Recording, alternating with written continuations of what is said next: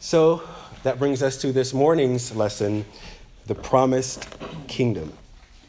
So I want to start by us reading together Ephesians chapter 1, verses 3 through 6.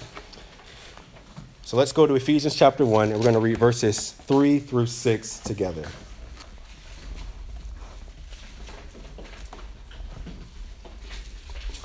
Let me have someone read verses 3 through 6 for us in Ephesians 1.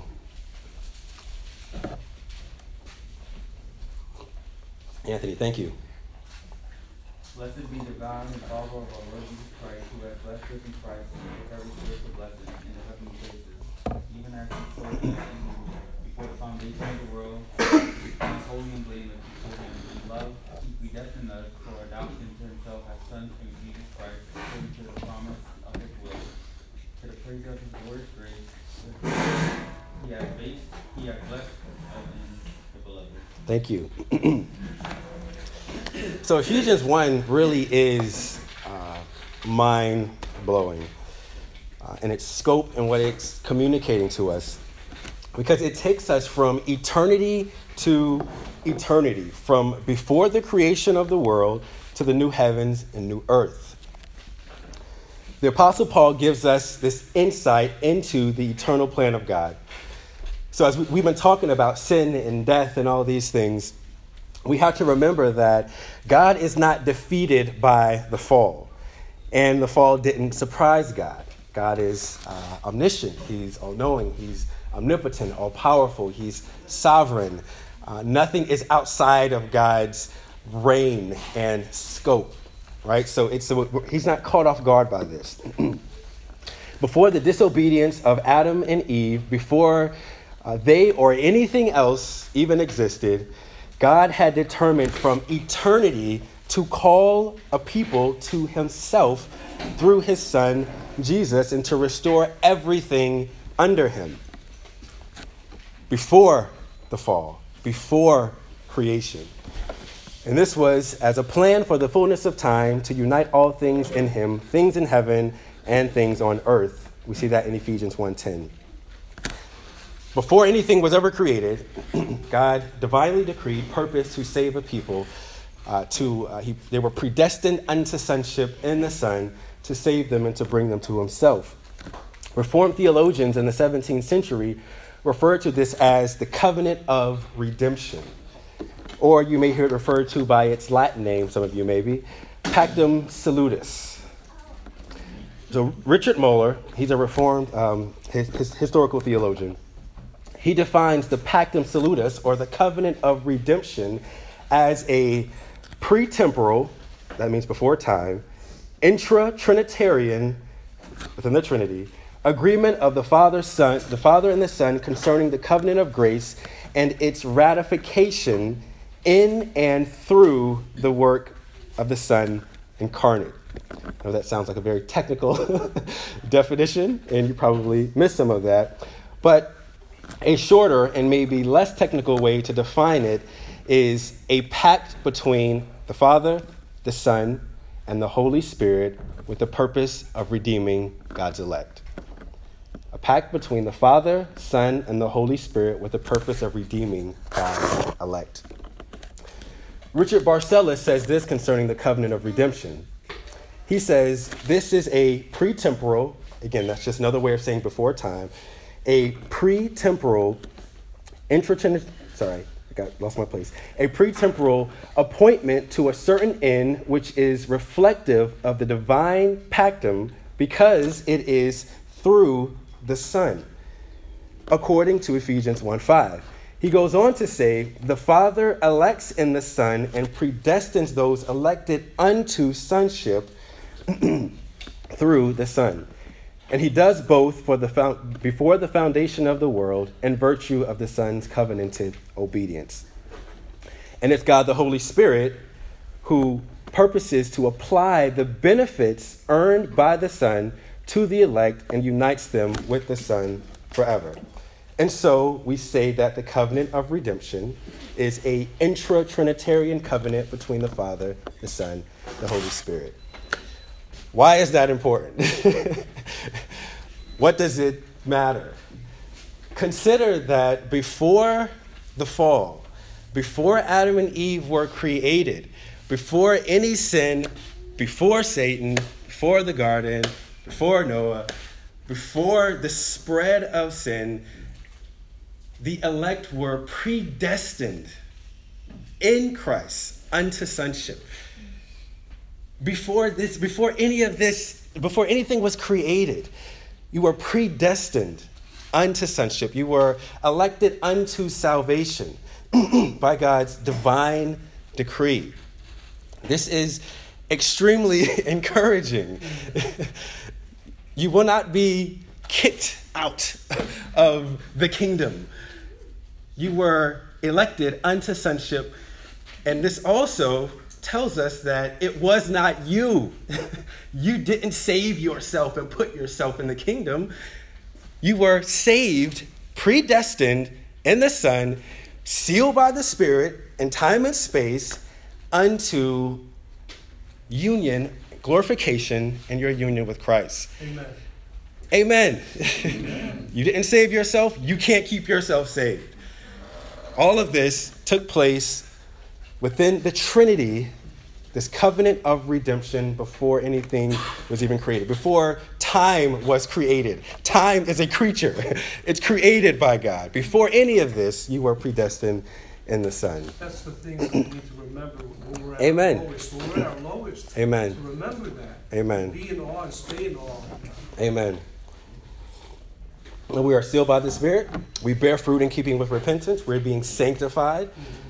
All of these realities are true. But that's why this is important. That's why it matters. And so, naturally, I think probably for some of you, that leads us to this next question. You may ask, if God planned to do all that before anything was created, why did God allow Adam and Eve to fall in the garden? That's usually naturally the next question. And it's a common question. Why didn't he just preserve everything from the beginning, from being corrupted from the very beginning? Why allow the fall and all of this sin and death and wickedness and corruption? Why allow the fall to happen in the first place? That's a very common question for believers and non-believers alike. I think that's sort of just naturally the next question. Now, we won't spend a lot of time here because I do have a focus, I have a target for this class. But I think our confession is helpful in providing an answer to this question.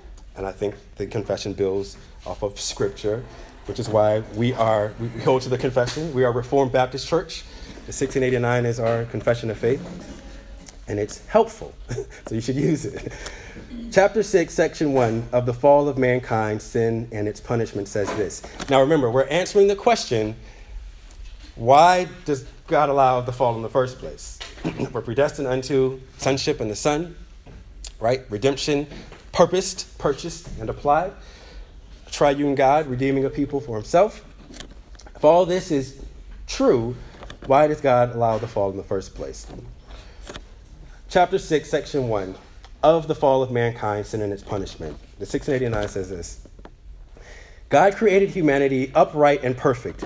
He gave them a righteous law that would have led to life if they had kept it, but threatened death if they broke it. Yet they did not remain for long in this position of honor. Satan used the craftiness of the serpent to seduce Eve, and then Eve seduced Adam. Adam acted without any outside compulsion and deliberately transgressed the law of their creation and the command given to them by eating of the forbidden fruit. God was pleased, this is what I want you to hear. God was pleased in keeping with his wise and holy counsel to permit this act. Why? Because he had purpose to direct it for his own glory. Why did God allow the fall to happen? It was for the manifestation of the glory of the triune God and the display of his wisdom, power, faithfulness, and holiness. Again, Ephesians 1, 5-6a, He predestined us for adoption to himself as sons through Jesus Christ, according to the purpose of his will. Why? Verse 6a, to the praise of his glorious grace. That's the answer. The manifestation of the glory of the triune God. That answer may not be satisfactory to some people. Some Christians struggle with that answer. But that is the answer that the Bible gives us. The fall was permitted ultimately to the end of the glory of the triune God. So ultimately, we know that God is in control. And this gives us a certain hope that one day the horrific, widespread, and universal consequences of our rebellion against him will be undone. As a result, he will be honored and glorified. And so Paul stresses that this is why he decided to rescue the world, for the praise of his glorious grace, we see in Ephesians 1:6. For the praise of his glory, we see in Ephesians 1:12 and 1:14. So his primary aim was not, first and foremost, to make us happy. Although that is absolutely a natural and intentional result of the decree being fulfilled, that we would be holy and happy. But above all, it's the manifestation of the glory of God for the sake of his holy name. Now, I said earlier that to some that answer is not satisfactory. And I've talked to believers or unbelievers and given that answer. Well, he wanted to glorify himself. And the only category they have for that is man wanting to glorify himself. And so they take God, they put him in a category of man, and they say, that sounds egotistical. Is God self-centered? Can God be self-centered? That's a question. Is he arrogant or idolatrous and glorifying himself or commanding us to worship none other than himself? Is that possible? No, it's not. By no means, not at all. And wanting his post-fall world to praise him, God is not looking for an ego boost. God is restoring all things to the way that they should be. Matter of fact, to worship anything created by God, to worship anything not God, is to worship a creature. Anything not God is created by God and therefore a creature. This is idolatry.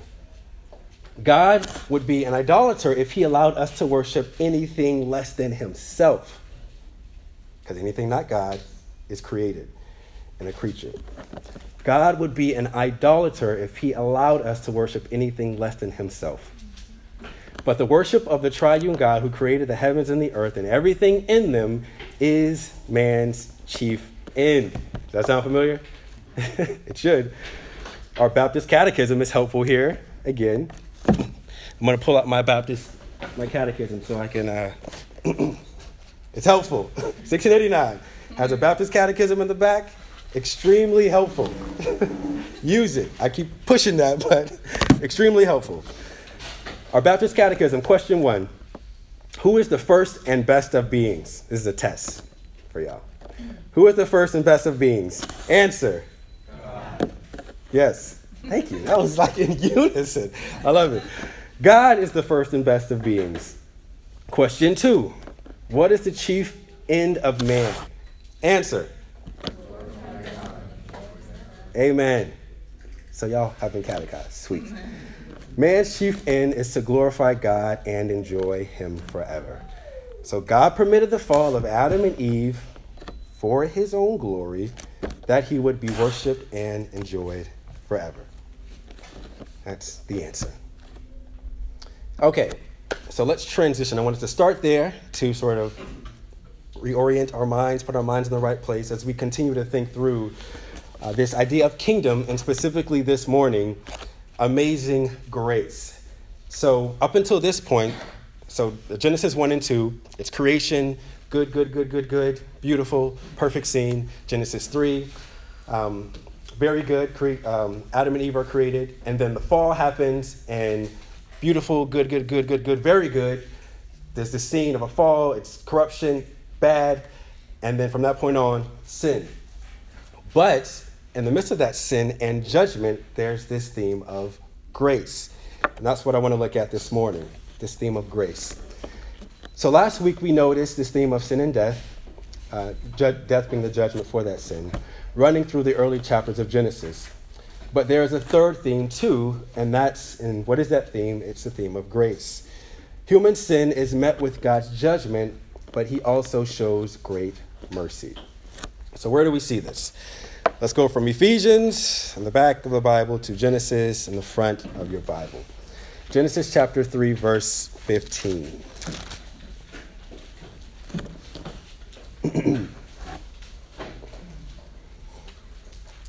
So again, we're tracing the theme.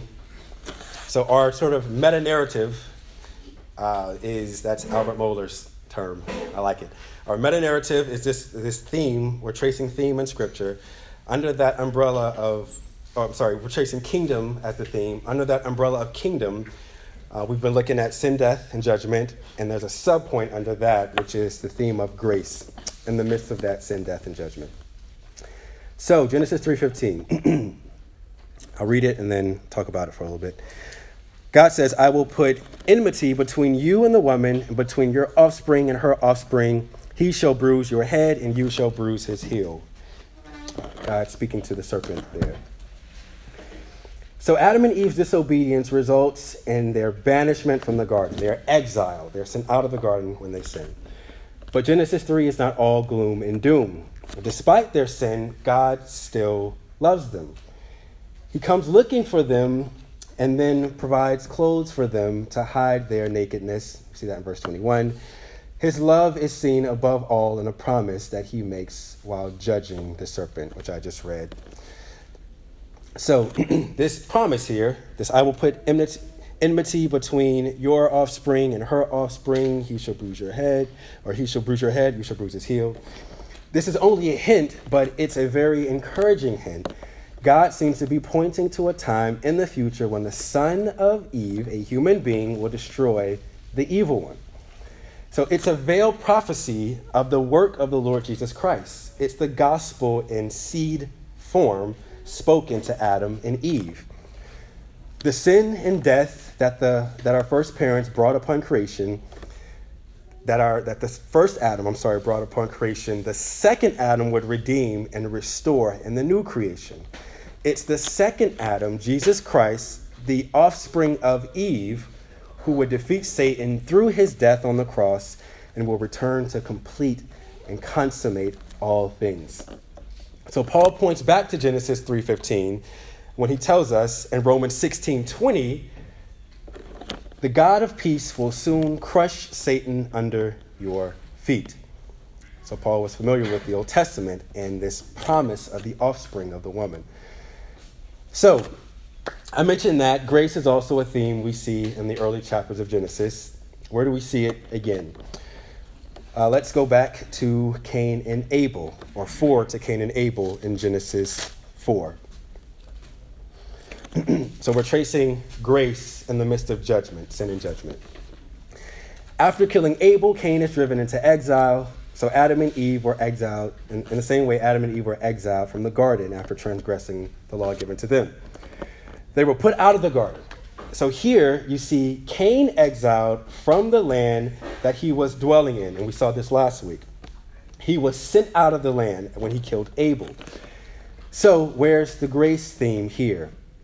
Well, God doesn't completely abandon Cain, but he places a positive mark on Cain and promises that anyone who kills him will himself be judged. Now, I'm not reading these chunks of scripture as I go through these because we looked at them in detail last week. But what I'm trying to bring out is the grace theme in these verses. Okay, so Cain kills Abel. He's judged for that sin by being exiled from the place he was. God exiles Cain, but the grace is that he gives Cain a mark and says, you see this mark on Cain? Anyone who kills him, I put this mark on him. Anyone who kills him, the same that they did to Cain will happen to them. If they kill Cain, I will kill them. Essentially is what the Lord says. And so Cain's life is preserved. Okay. So moving through Genesis, let's continue in this quick trek because I want to get to the Noahic covenant. That's what we're focusing on today. Last week we looked at Genesis 5 and the theme of death and mortality. And I'm just going to read Genesis 5 for us really quick. Genesis 5, verses 5 to 19. Or I'll read a portion of it. Starting at verse 5. Thus all the days that Adam lived were 930 years, and he died. Verse 6. When Seth had lived 105 years, he fathered Enosh. Seth lived after he fathered Enosh 807 years and had other sons and daughters. Thus all the days of Seth were 912 years, and he died. Now I'm just going to jump down to the verses that I'm trying to emphasize. Verse 11, thus all the days of Enosh were 905 years, and he died. Verse 14, thus all the days of Kenan were 910 years, and he died. Verse 17, thus all the days of Mahalalel were 895 years, and he died. Verse 20, thus all the days of Jared were 962 years, and he died. So, judgment for sin. And he died, and he died, and he died. So the theme of mortality is clear after the fall.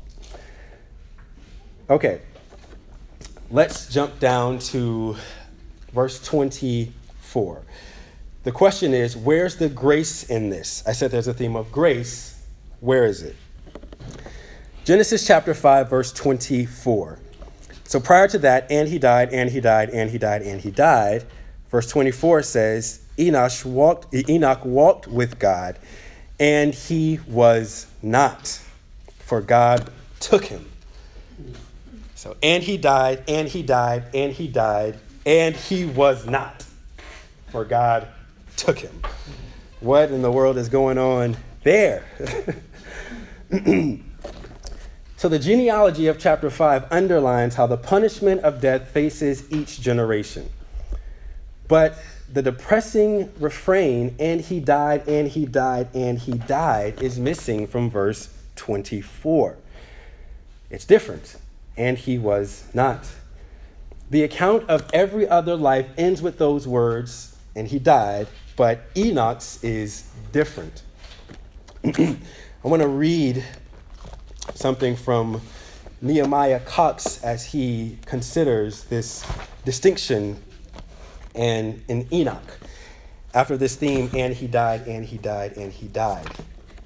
So Nehemiah Cox is someone you should be familiar with.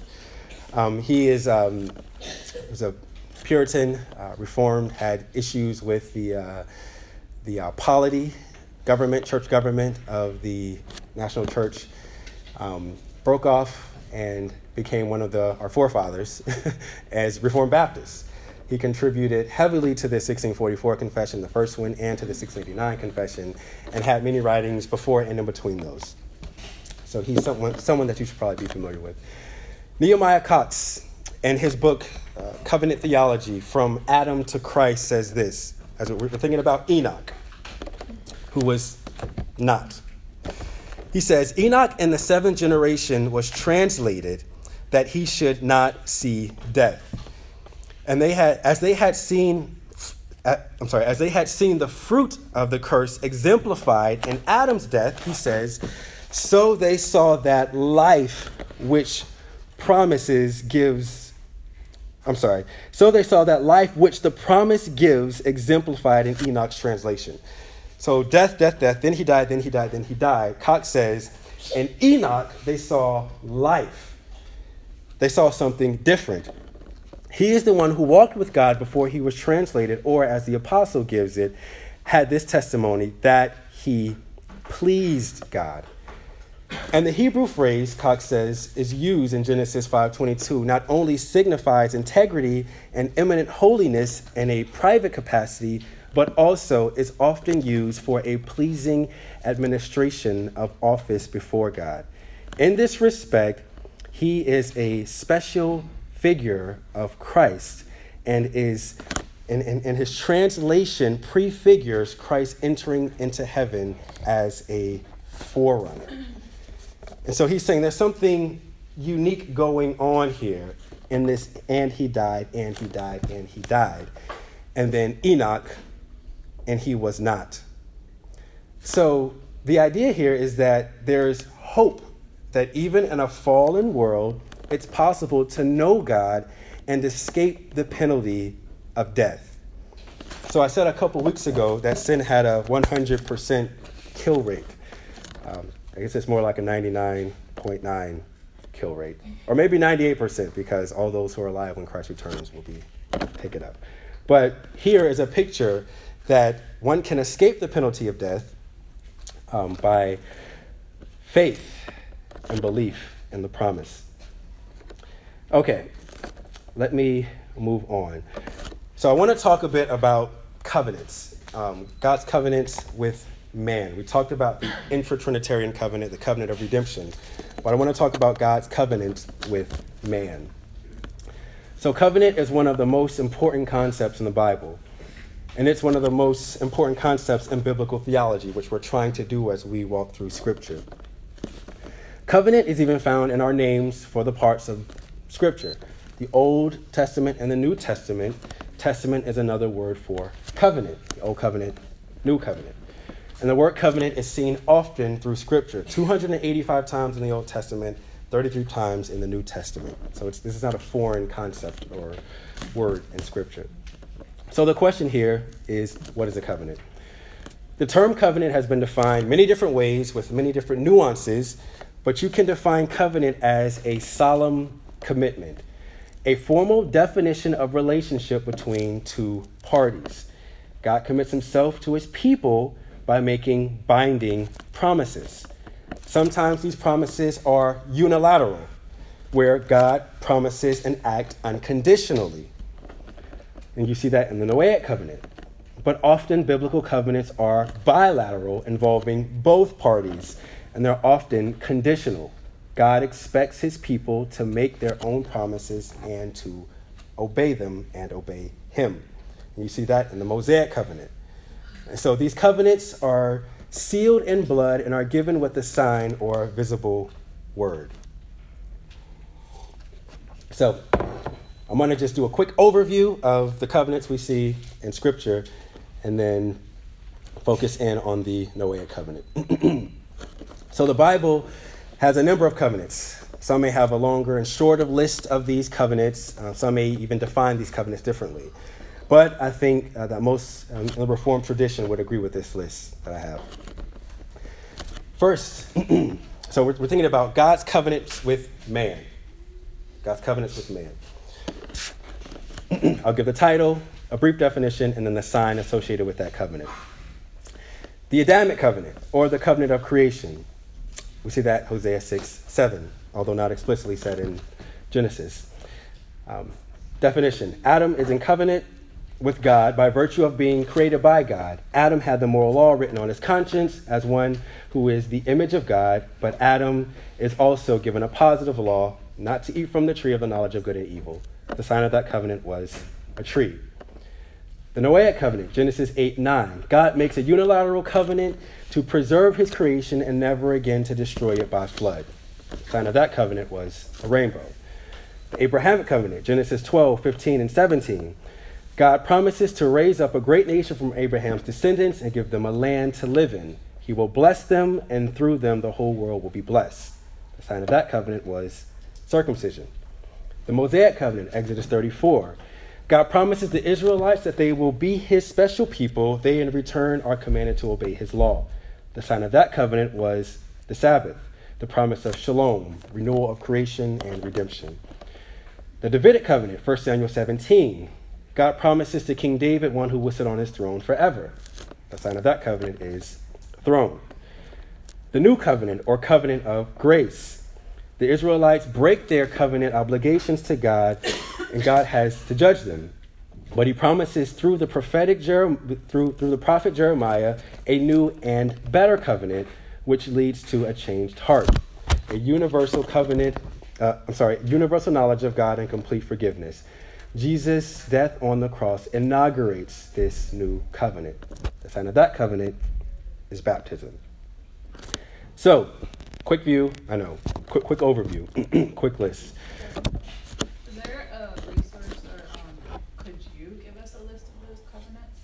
Yes, I can. And I will give you a helpful resource.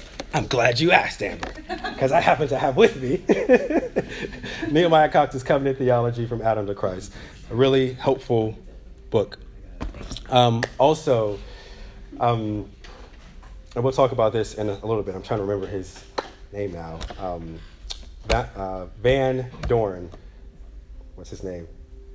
Richard Van Dorn. No. Okay. I'll talk about it in a little bit. I'm trying to think of Douglas Van Dorn. That's what it is.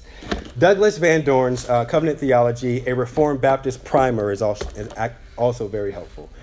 And so these are encouraged because they're Covenant Theology from a Reformed Baptist perspective, because there are nuances that could sort of determine how we think about God's relationship with these covenants to man. But those are two good books, and there are many others, many others. And I can give you a list afterwards if you're interested. Okay, the Noahic Covenant.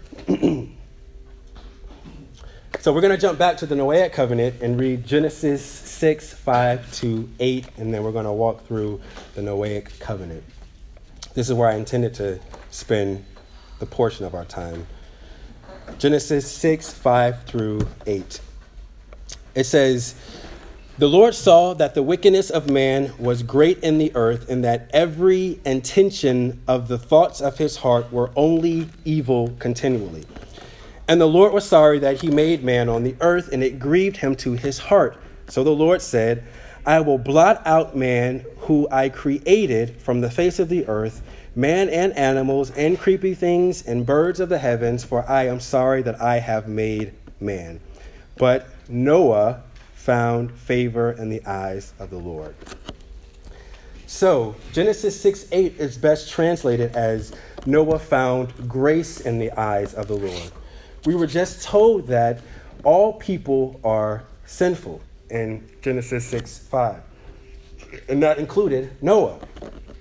But God chose him and his family to be recipients of grace and salvation that was physical and temporal for his family, and spiritual and eternal for Noah. God said, I will make a covenant with him, and you will enter the ark, you and your sons and your wife and your sons' wives with you.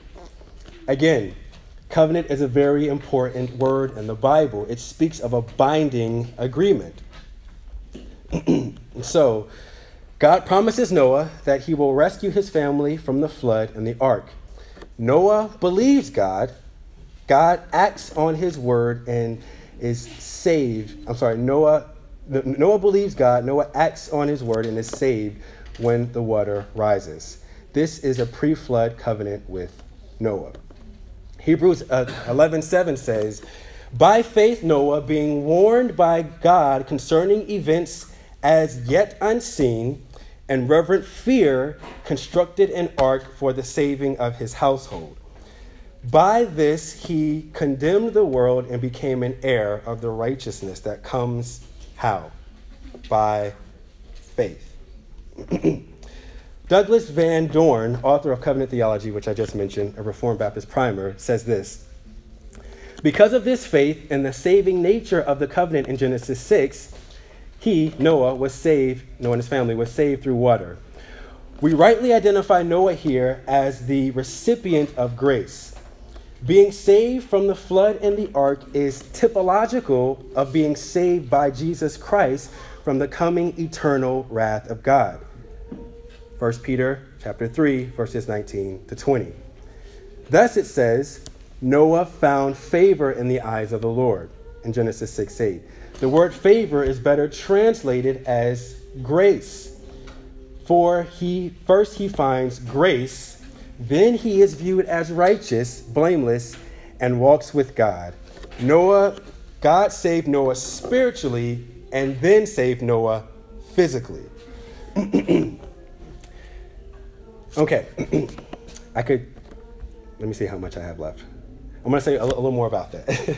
So, the salvation of Noah and his family, I mentioned before, there's a temporal and physical salvation, then there's a spiritual and eternal salvation. Some would look at this and say that the saving of Noah constitutes in the same way the saving of his family. So by them being family with Noah, Noah is a representative for their family. Therefore, the whole family is saved along with Noah. We want to make a distinction there. The family is saved along with Noah, but there's a difference in this physical and temporal salvation. By salvation from a flood, the scripture uses the word for salvation in many different ways. His family is saved from destruction, from the flood, but the Bible speaks of Noah of having believed God in faith and being saved. So Noah was saved temporally and spiritually. His family was saved temporally, physically, as far as the data that the Bible gives us. Okay? So we don't want to go beyond that. Okay, we got a few more minutes here. So let's transition to the another covenant, or the same covenant, just expanded. When the floodwaters receded, God makes another promise. It's really the same promise expanded. The benefits are expressed generally, then specifically. God says, I will establish my covenant with you, speaking to Noah. Never again will all life be cut off from the waters of the flood. Never again will there be a flood to destroy the earth. This is the same covenant, post-flood covenant. Where do we see that?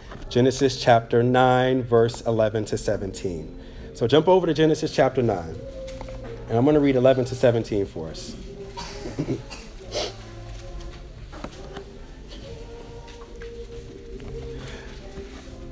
Verse 11, it says, I will establish my covenant with you, that never again shall all flesh be cut off from the waters of the flood, and never again shall there be a flood to destroy the earth. And God said, this is the sign of the covenant that I will make between me and you and every living creature that is with you for all future generations. I have set my bow in the cloud, and it shall be a sign of the covenant between me and the earth. When I bring clouds over the earth and the bow is seen in the clouds, I will remember my covenant. Not that God forgot, but remember is a way of saying that the time has been fulfilled. I will remember my covenant that is between me and you and every living creature of all flesh. And the water shall never again become a flood to destroy all flesh. When the bow is in the clouds, I will see it and remember the everlasting covenant between me and every living creature of all flesh that is on the earth. God said to Noah, this is the sign of the covenant that I have established between me and all flesh that is on the earth. So, I'm going to sort of flesh this out a little bit. Though human sin continues, yet God declares his commitment to creation. This is a covenant of preservation. The Noahic covenant is a covenant of preservation. Matter of fact, God says that all things will continue in a normative, predictive pattern until God fulfills his promise of sending the offspring of Eve to crush the head of the serpent. Genesis 8:21 to 22 says, and the Lord smelled the pleasing aroma. So let me start back at verse 20. Then Noah built an altar. He comes out of the ark. The waters recede. He comes out of the ark. Verse 20, then Noah built an altar to the Lord and took some of every clean animal and some of every clean bird and offered burnt offerings on the altar. And when the Lord smelled the pleasing aroma, the Lord said in his heart, I will never again curse the ground because of man, for the intentions of man's heart is evil from his youth. Neither will I ever again strike down every living creature as I have done. Verse 22, while the earth remains, seed time and harvest, heat and cold, summer and winter, day and night shall not cease. All things will continue in a predictive and normative pattern for the preservation of the world as God, or until God fulfills his promise to send the offspring of Eve. What's the last verse of your section? Verse 22, Genesis 8:22. And so, what we see here is that God is not finished with his world. He has determined to fulfill his eternal plan. The flood was an undoing of the created order, but it was followed by a gracious restoration, a new start, so to speak. That fact is underlined by the repetition of phrases from the creation account and God's words after the flood. Genesis 1, verse 28, be fruitful and increase in number, fill the earth. Genesis 9, verse 1, be fruitful and increase in number and fill the earth.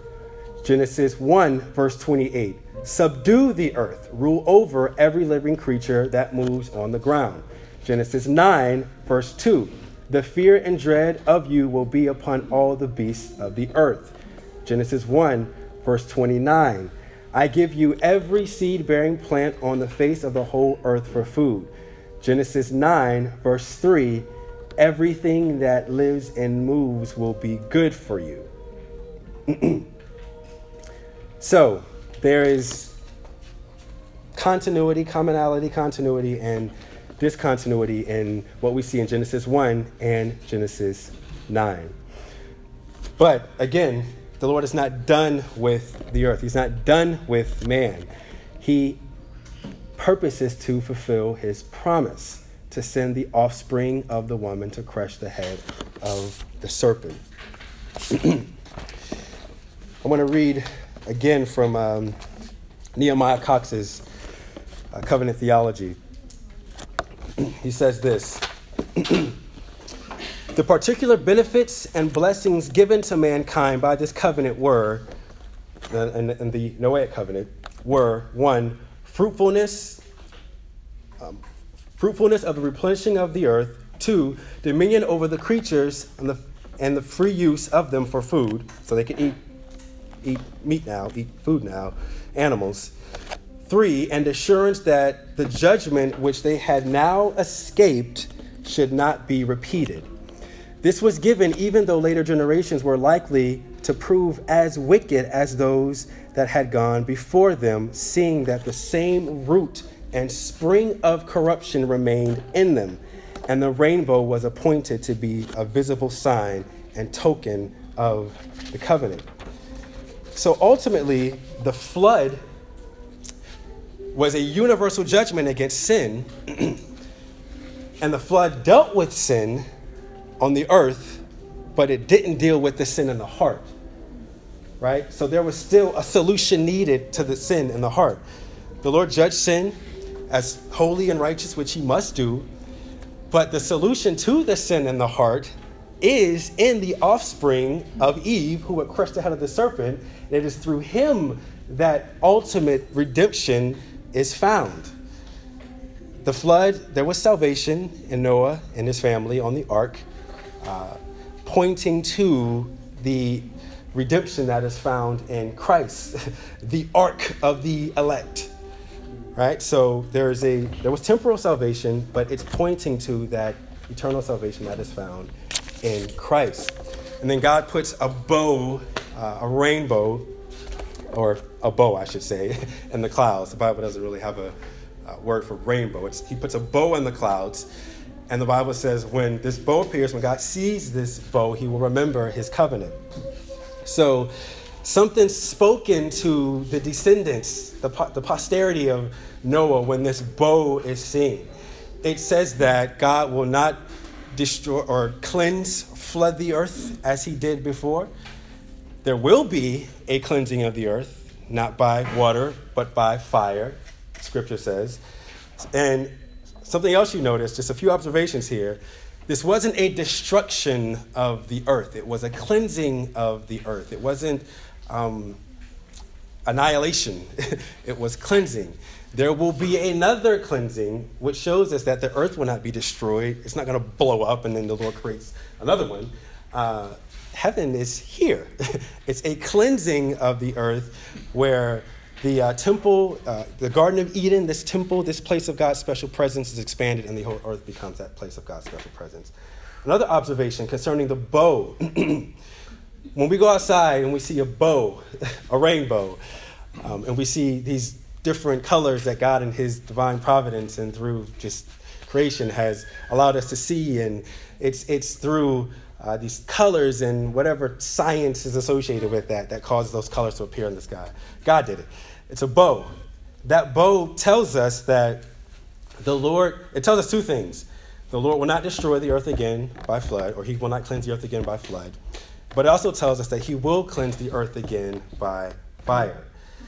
The bow is the preservation of life until the offspring of the woman, the offspring of Eve, though he has come, everything hasn't been consummated. He has to come again, right? That's a part of the redemption. The earth is being preserved until he comes again. So the bow reminds us he's coming back. The Lord will fulfill his promise. It's interesting that the LGBTQ and the other letters, I don't remember them all right now, that they look at the bow and they have taken the bow as a sign of their stance. This gross display, this deep display of immorality and wickedness. And they wave the bow and they say, this is our pride. And they walk through the streets waving the bow.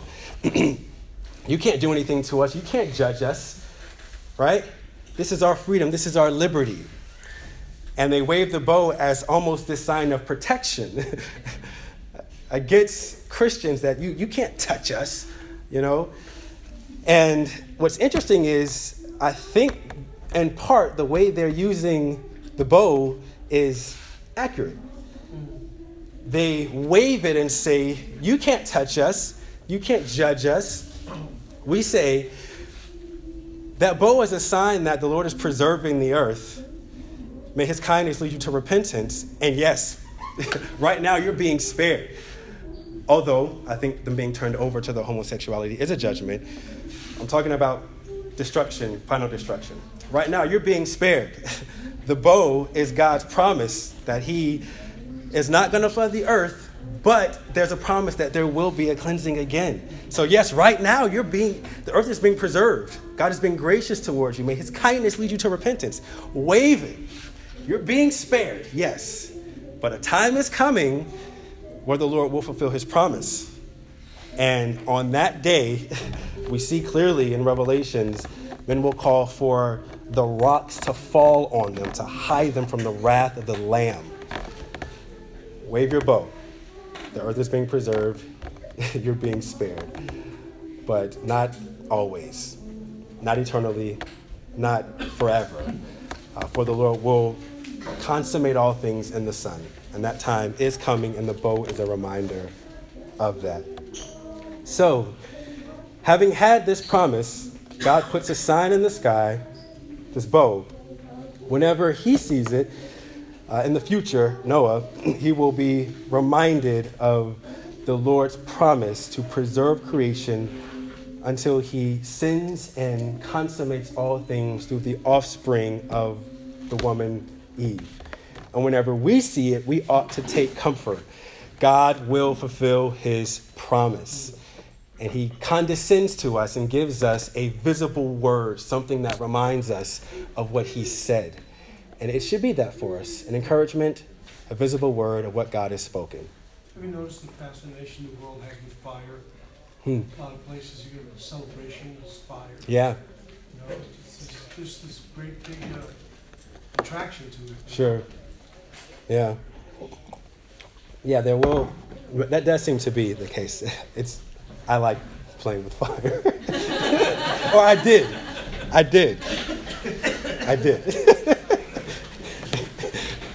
That's not how I went in my Sunday school class. Anybody else got a question? Genesis 5:21, it says, Enoch walked with God. He was in agreement with God. He walked with him in agreement. Yeah. You know. Yeah, the Lord, he found favor with the Lord. He found grace with the Lord. And that walking with God is a display of what happened internally, that he was saved, I'd say. It sounds like what you're saying is that the Bible's kind of tied together via covenants. Yep. Is that accurate to? Absolutely. Okay, so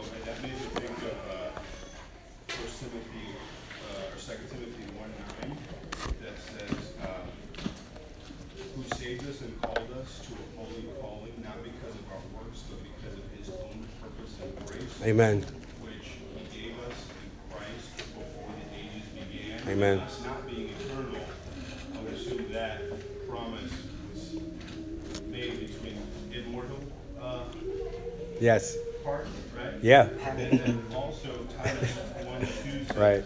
in hope of eternal life, which God who never lies promised before the ages began. Amen. Amen.